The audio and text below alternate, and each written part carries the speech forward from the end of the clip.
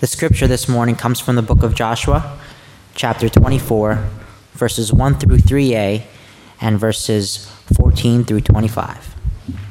Please join me in the reading of the scripture. Then Joshua assembled all the tribes of Israel at Shechem. He summoned the elders, leaders, judges, and officials of Israel, and they presented themselves before God. Joshua said to all the people, "This is what the Lord, the God of Israel, says. Long ago your fathers, including Terah, the father of Abraham, and Nahor, lived beyond the river and worshipped other gods. But I took your father Abraham from the land beyond the river, and led him throughout Canaan, and gave him many descendants. Now fear the Lord, and serve him with all faithfulness. Throw away the gods your forefathers worshipped beyond the river and in Egypt, and serve the Lord." But if serving the Lord seems undesirable to you, then choose for yourselves this day whom you will serve, whether the gods your forefathers served beyond the river, or the gods of the Amorites in whose land you are living. But as for me and my household, we will serve the Lord. Then the people answered, "Far be it from us to forsake the Lord, to serve other gods."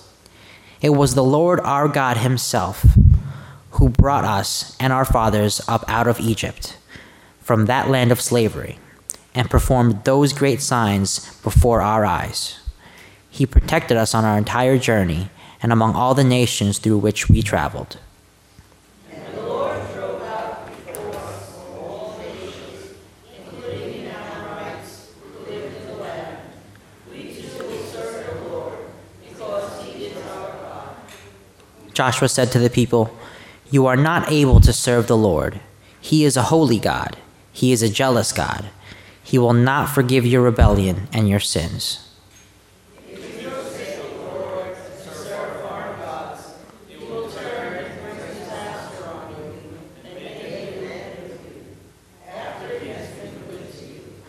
But the people said to Joshua, "No, we will serve the Lord."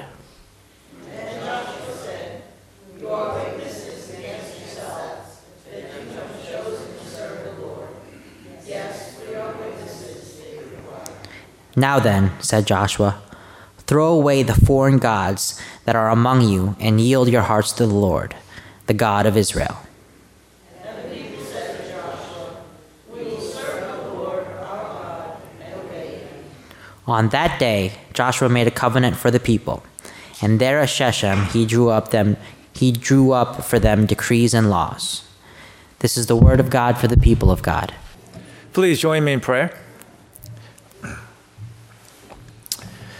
Heavenly Father, we thank you for your presence here with us and surrounding us with your grace and with your mercy. And Lord, we pray that as we come now to hear your word, that you will speak to us with your Holy Spirit. Lord, convict our hearts. May what we are about to hear be words not of man, but words of your Spirit speaking to us.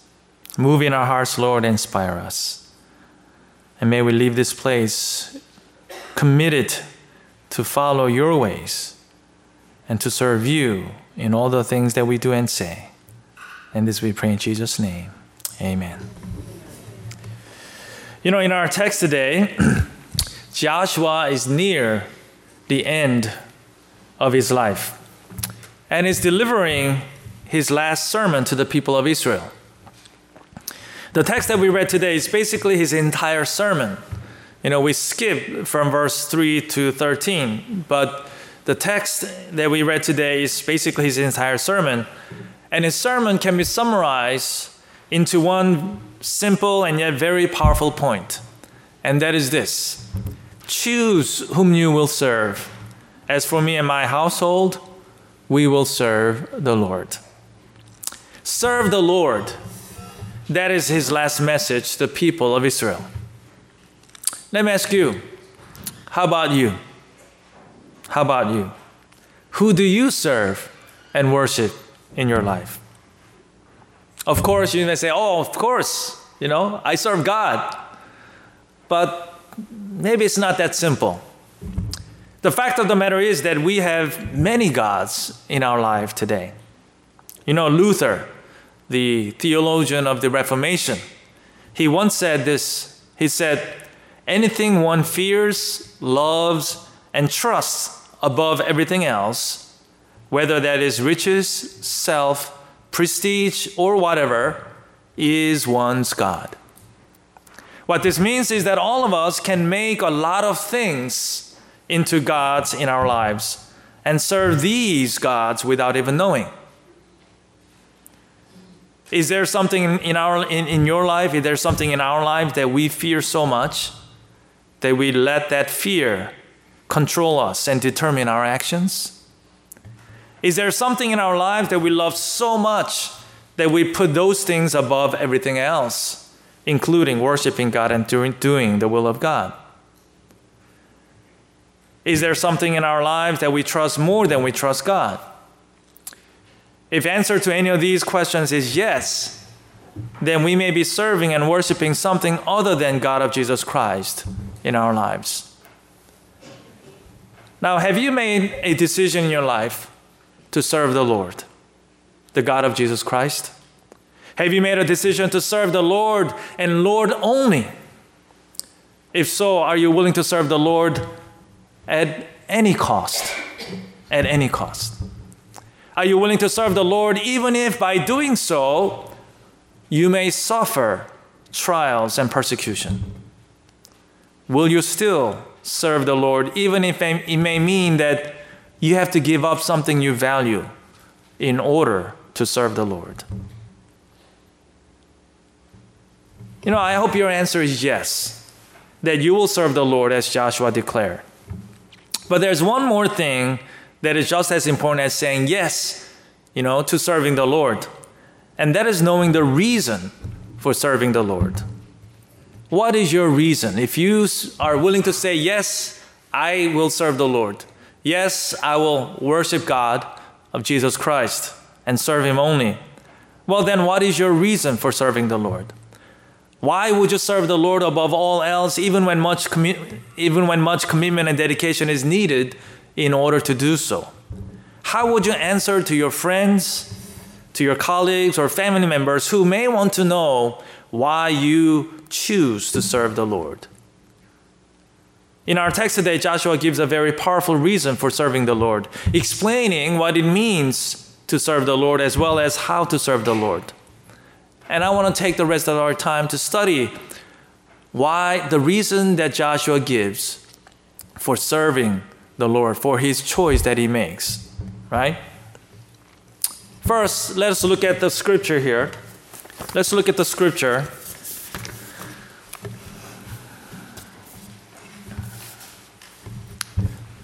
And let's look at verse 1 together. Ready? Get set, go. Then Joshua assembled all the tribe of Israel at Shechem. He summoned the elders, leaders, judges, and officials of Israel, and they presented themselves before God. Here it is important for us to note that Joshua assembled all people of Israel at Shechem. And he did this not by accident, but for a reason. Joshua assembled the tribes of Israel at Shechem because he wanted to maximize the impact of what he wanted to share with his people. For those of you who may not know, Shechem is a place of history and meaning for the people of Israel. It was here that Abraham, the father of the Jewish nation, first came after he left his comfortable life in his homeland and became an immigrant because God promised to make his descendants into a great nation. You remember the story when God called Abraham and said, Abraham, I want to leave your homeland. I want to leave your family and just go to a place I will show you. Right? And in faith, Abraham left his hometown. He left everything behind and he just went. And the first place that he came and he stopped and worshiped God was Shechem. Right? And it is here that God promised Abraham that God will give this land to Abraham and his descendants. And it was also here that Abraham's grandson Jacob settled and buried all his idols. Furthermore, Joshua and the Israelites came to Shechem in the very beginning of their conquest of the Promised Land. In short, the place of Shechem is a historical place that is also rich with spiritual meaning and significance. And it is for this reason that Joshua chose this place to challenge the nation of Israel to serve the Lord. So what does Joshua want his people to hear in this very historical place? Well, the answer is found in verse 2 and 3. So let's go to verse 2 and let's read it together. Ready? Get set, go. Joshua said to all the people, "This is what the Lord, the God Israel says. Long ago, your forefathers, including Terah, the father of Abraham and Nahor, lived beyond the river and worshiped other gods. But I took your father Abraham from the land beyond the river and led him throughout Canaan and gave him many descendants." Right? So, this is the main part of his sermon. And this part extends all the way to verse 13. Here, Joshua basically gives them a history lesson that starts from the very beginning of their ancestry route. Right? And Joshua tells them the story of their ancestors in order to make two very important points that form the foundation of his faith in God. This is the justification that he gives. This is the reason that he gives to the whole of Israel why he is choosing to serve the Lord. Okay? And he makes two very important points in this very short verse. First, he tells the story to show them that Abraham, the father of the Jewish nation, was someone who worshiped idols and other gods prior to becoming the father of the Jewish nation. In other words, the great father Abraham did not start out so holy and perfect in the beginning. Right? That's why he says, right? He says in verse 2, "Long ago your forefathers, including Terah, the father of Abraham and Nahor, lived beyond the river and worshiped other gods." So this is surprising. This is really shocking to the Israelites. He's saying, look, your ancestor, the great father Abraham, that is a pillar in your faith, in our faith. This father Abraham was an idol worshiper before he became the great father of Israel. The second, what Joshua is telling them, the point that he's trying to deliver across to them in this sermon is this, that God looked upon this idolatrous Abraham with grace and mercy and blessed him to be the father of a great nation. See, Joshua basically says to the people of Israel, he says, look, if you think that you are a great nation today who enjoys God's special blessings, don't think that it is because you are really marvelous and that you have always been like that. No, the truth of the matter is your ancestors were idolatrous people who deserve only God's wrath and judgment. But it is only by God's grace and mercy that you are who you are today. Everything that you feel proud about in your life, everything that you think is great in your life, they didn't come from you. God gave them all to you. And they all came from God. Every single thing. Amen? That's what Joshua is telling the Israelites. Now listen to what he says. You know, we skip verse 3 through 13 because that's in our lectionary. We read from verse 1 through 3 and then we skip and we go to verse 14.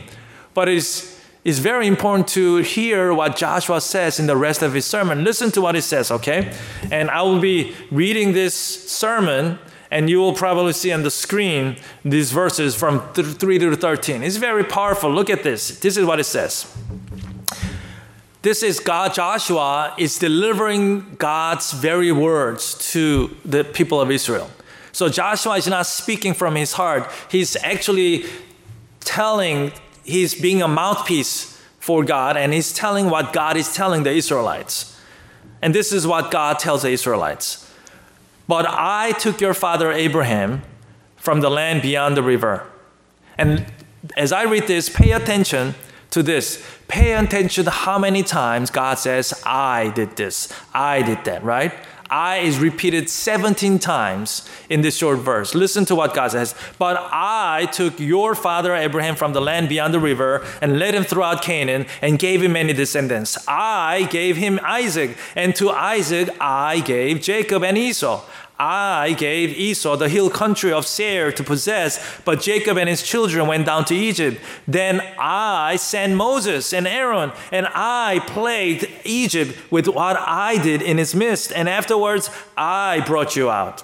And when I brought your ancestors out of Egypt, you came to the sea, and the Egyptians pursued your ancestors with chariots and horsemen to the Red Sea. When they cried out to the Lord, he put darkness between you and the Egyptians and made the sea come upon them and cover them. And your eyes saw what I did to Egypt.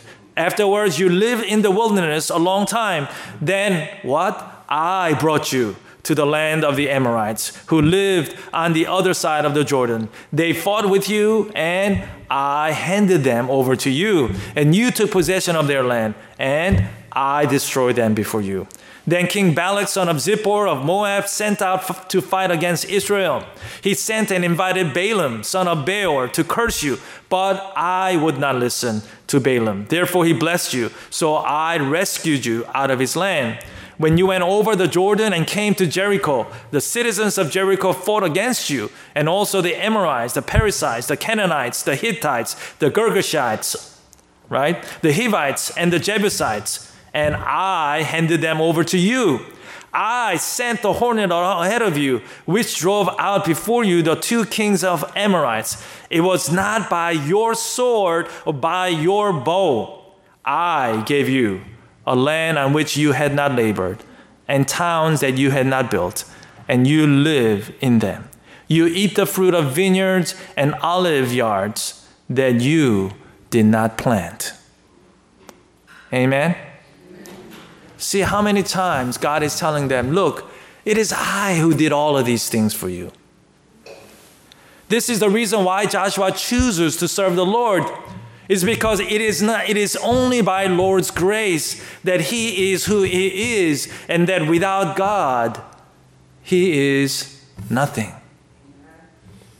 It is very easy and tempting also for us to think that the things that we have and enjoy today, such as our health, our fortune, our career opportunities, our accomplishments and success, they're all because of what we have done and how we have worked so hard for them.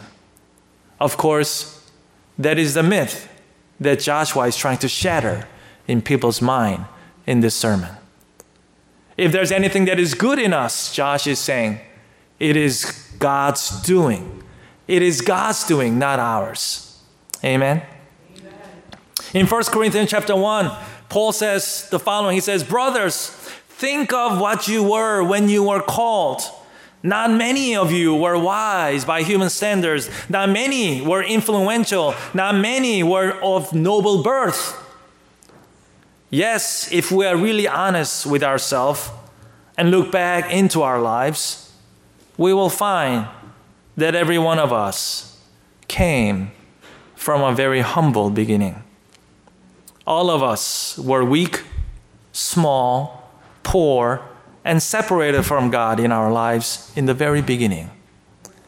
But by God's grace, we became the children of God and are now able to live the life that we live today. Isn't it? So until we are ready to make the confession that Joshua makes, unless we truly believe that it is by God's grace that we are who we are, we will not be able to serve the Lord in our lives. In other words, serving the Lord begins from the recognition, from the realization that it is from God that everything came. It is by God's mercy and by God's mercy and grace alone that we are who we are today as people of God. Amen? Amen. As Paul Tillich says, American theologian says, God is the ground of all being, meaning that God is the ground. He's the foundation of all being. And what happens when the foundation is gone? All that being just disappears. It crumbles. That without God, we don't exist. We have no chance. And that's why Joshua is saying, for me and my household, we will serve the Lord Because the Lord is the ground of all being. That the Lord is the foundation of our being and all that we enjoy and that we hope for. So Joshua said that he will serve the Lord because it is only by God's grace that he is who he is and that he's able to live his life. And then he goes on to teach people what it means to serve the Lord and how to serve the Lord. So let us look at that. Now let's go to verse 14. Verse 14. Let's read together. Ready, get set, go. Now fear the Lord and serve him with all faithfulness. Throw away the gods your forefathers worshipped beyond the river and in Egypt, and serve the Lord. Now, today's text that we read is NIV version, meaning New International Version. And you know, the Bible is written in many different versions. And little different versions have used different translations, and the meaning can sound a little bit differently. So the scripture that we read is called NIV version. And if you go and look at it in a different version, and I will read to you from how it reads from what we call New Revised Standard Version. It's called NRSV version. And this is how it reads. The same verse reads in this way. Instead of saying, now fear the Lord and serve him with all faithfulness, you know, it says, now therefore revere the Lord and serve him in sincerity and in faithfulness. If you read this in King James Version, this is how it reads. Now therefore fear the Lord and serve him in sincerity and in truth. So when it says, now fear the Lord, you know it's not talking about being afraid of God. Okay? You know it because if you read it in an NRSV version, it says revere the Lord. So it's a fear that is not related to terror or being afraid of something. It's a fear that is more like reverence, honor, and respect. And then Joshua says, serve him in sincerity and in truth. See, in our NIV version, it simply says, serve him with all faithfulness. And I think for me, I like the King James Version, NRSV version better because it helps us to go deeper into what it means for us to serve. Okay? So Joshua says serve him in sincerity and in truth, or in sincerity and in faithfulness. Now, the Hebrew word for sincerity suggests fullness or completeness. It is the idea that one is on the outside, inside, what he is on the outside. That's what it means to be sincere. That your inside is same as your outside. Okay? Now, what do we call a person whose inside is different from one's outside? And we have people like that in our society. Right? What do we call that a person? A liar, a fake, a hypocrite. Right? Joshua is saying when we serve the Lord, don't fake it. Don't just go through religious motions every week. Don't just say amen, but never get involved or do anything. He says, no. If we really want to serve the Lord, then we must be willing to serve the Lord with our inside, meaning our hearts, our thoughts, our attitudes, our desires, and so forth, as well as with our outside, meaning our talent, our time, and our treasure. Joshua also says we should serve the Lord in truth. The Hebrew word for truth is emet, which refers to a truth that has proven itself reliable. This word can also be translated as faithfulness or even as reliability. In other words, we cannot serve God if we have a change of heart every other day or become unreliable in the way we get involved with church ministry or community programs. It means that if we were to truly serve the Lord, we will serve the Lord without change or waver, both in good times as well as in bad times. Amen? How are we? I mean, as a pastor ministering, I see this so many times where a person, whatever that happened, I don't know, all of a sudden she decides not to serve. All of it says, I quit. Why? Because there was a challenge. Something happened, right? And all of a sudden when the person runs into an obstacle or something happens, the desire to serve the Lord goes out the window and the person says, I quit. That is not serving in sincerity and in truth, right? In truth, meaning it means reliability. It means faithfulness that doesn't change from situation to situation. It's serving the Lord in good times as well as in bad times. And I tell you, I guarantee you, we will have some bad times. And it is during those bad times that our serving the Lord in sincerity and truth will be tested. Right? Serving the Lord in truth is about serving the Lord with unwavering commitment and dedication. Not just in good times, but especially during those difficult, frustrating, and stressful times. You know, a missionary society wrote to David Livingstone, who was out in a very remote mission field. And this missionary society asked Livingstone, David Livingstone, a very well-known missionary, they asked him, have you found a good road to where you are? If so, we want to know how to send other men to join you. And guess how Livingstone responded back to them? Livingstone wrote back to them, if you have men who will come only if they know there is a good road, I don't want them. I want men who will come if there is no road at all. Even if there is no road at all. I believe that one of the reasons why we today in our modern times, why we do not experience God's power in our lives is because we are always looking for a good road to travel. And if we don't see any good road, we just sit where we are and do nothing. If we really serve the Lord in truth, then we will see God and experience His power.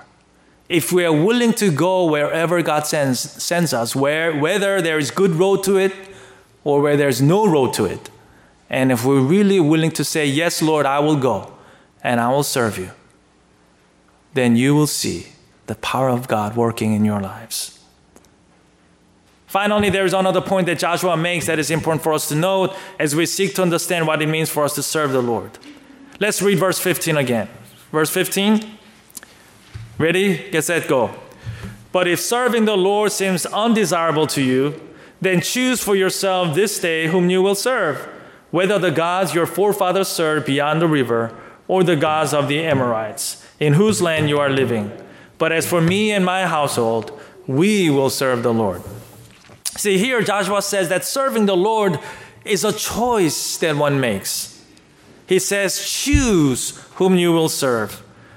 And he says you can choose the gods your forefathers served beyond the river or the gods of the Amorites in whose land you are living. Right? Here Joshua is pointing out that our choice can be influenced by two things.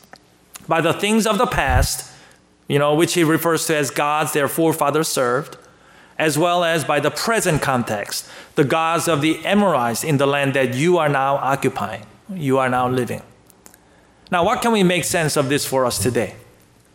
One way is to be mindful that the things of the past, such as our religious and cultural traditions, or ways that some things have been done in the past, can be something that we hold on to so tightly that they can become our Lord. In other words, we can say, this is the way that we've always done in the past. And we hold on to that tradition. We hold on to the way that we've worshiped. We hold on to the music that we love. We hold on to the worship that we like. And we say, we don't want to change. We want to just stay here. We want to just hold on to this. And we will resist any kind of change that will take us away from what we are used to, what we love, what we enjoy. Then, in fact, that can be an idolatry. In fact, that means you're serving the God of your forefathers. Because, God is always looking for ways to stretch us and to lead us into a new place where we can grow and be challenged. But in our own complacency, in the things that we enjoy, in our own traditions, we hold on to our traditions and the way we have always done and the things that we like. And we think this is what we want. Also the thing, and he also says what? Choose the gods of the Amorites in the land that you are now living, right? Here, I think he's referring to the things of our present time, such as our culture that continually shape our values and our sense of meaning and purpose, the things we enjoy and cherish in our society today, and the ideas and lifestyle that are in trend. And these all things can be things that we serve as if they are God. You know, as I said in the beginning, we live in a world where there are many gods to choose from. And so many things can take the place of our God of Jesus Christ. And it is to people like us and to the world like ours, Joshua says, for me and my household, we will serve the Lord.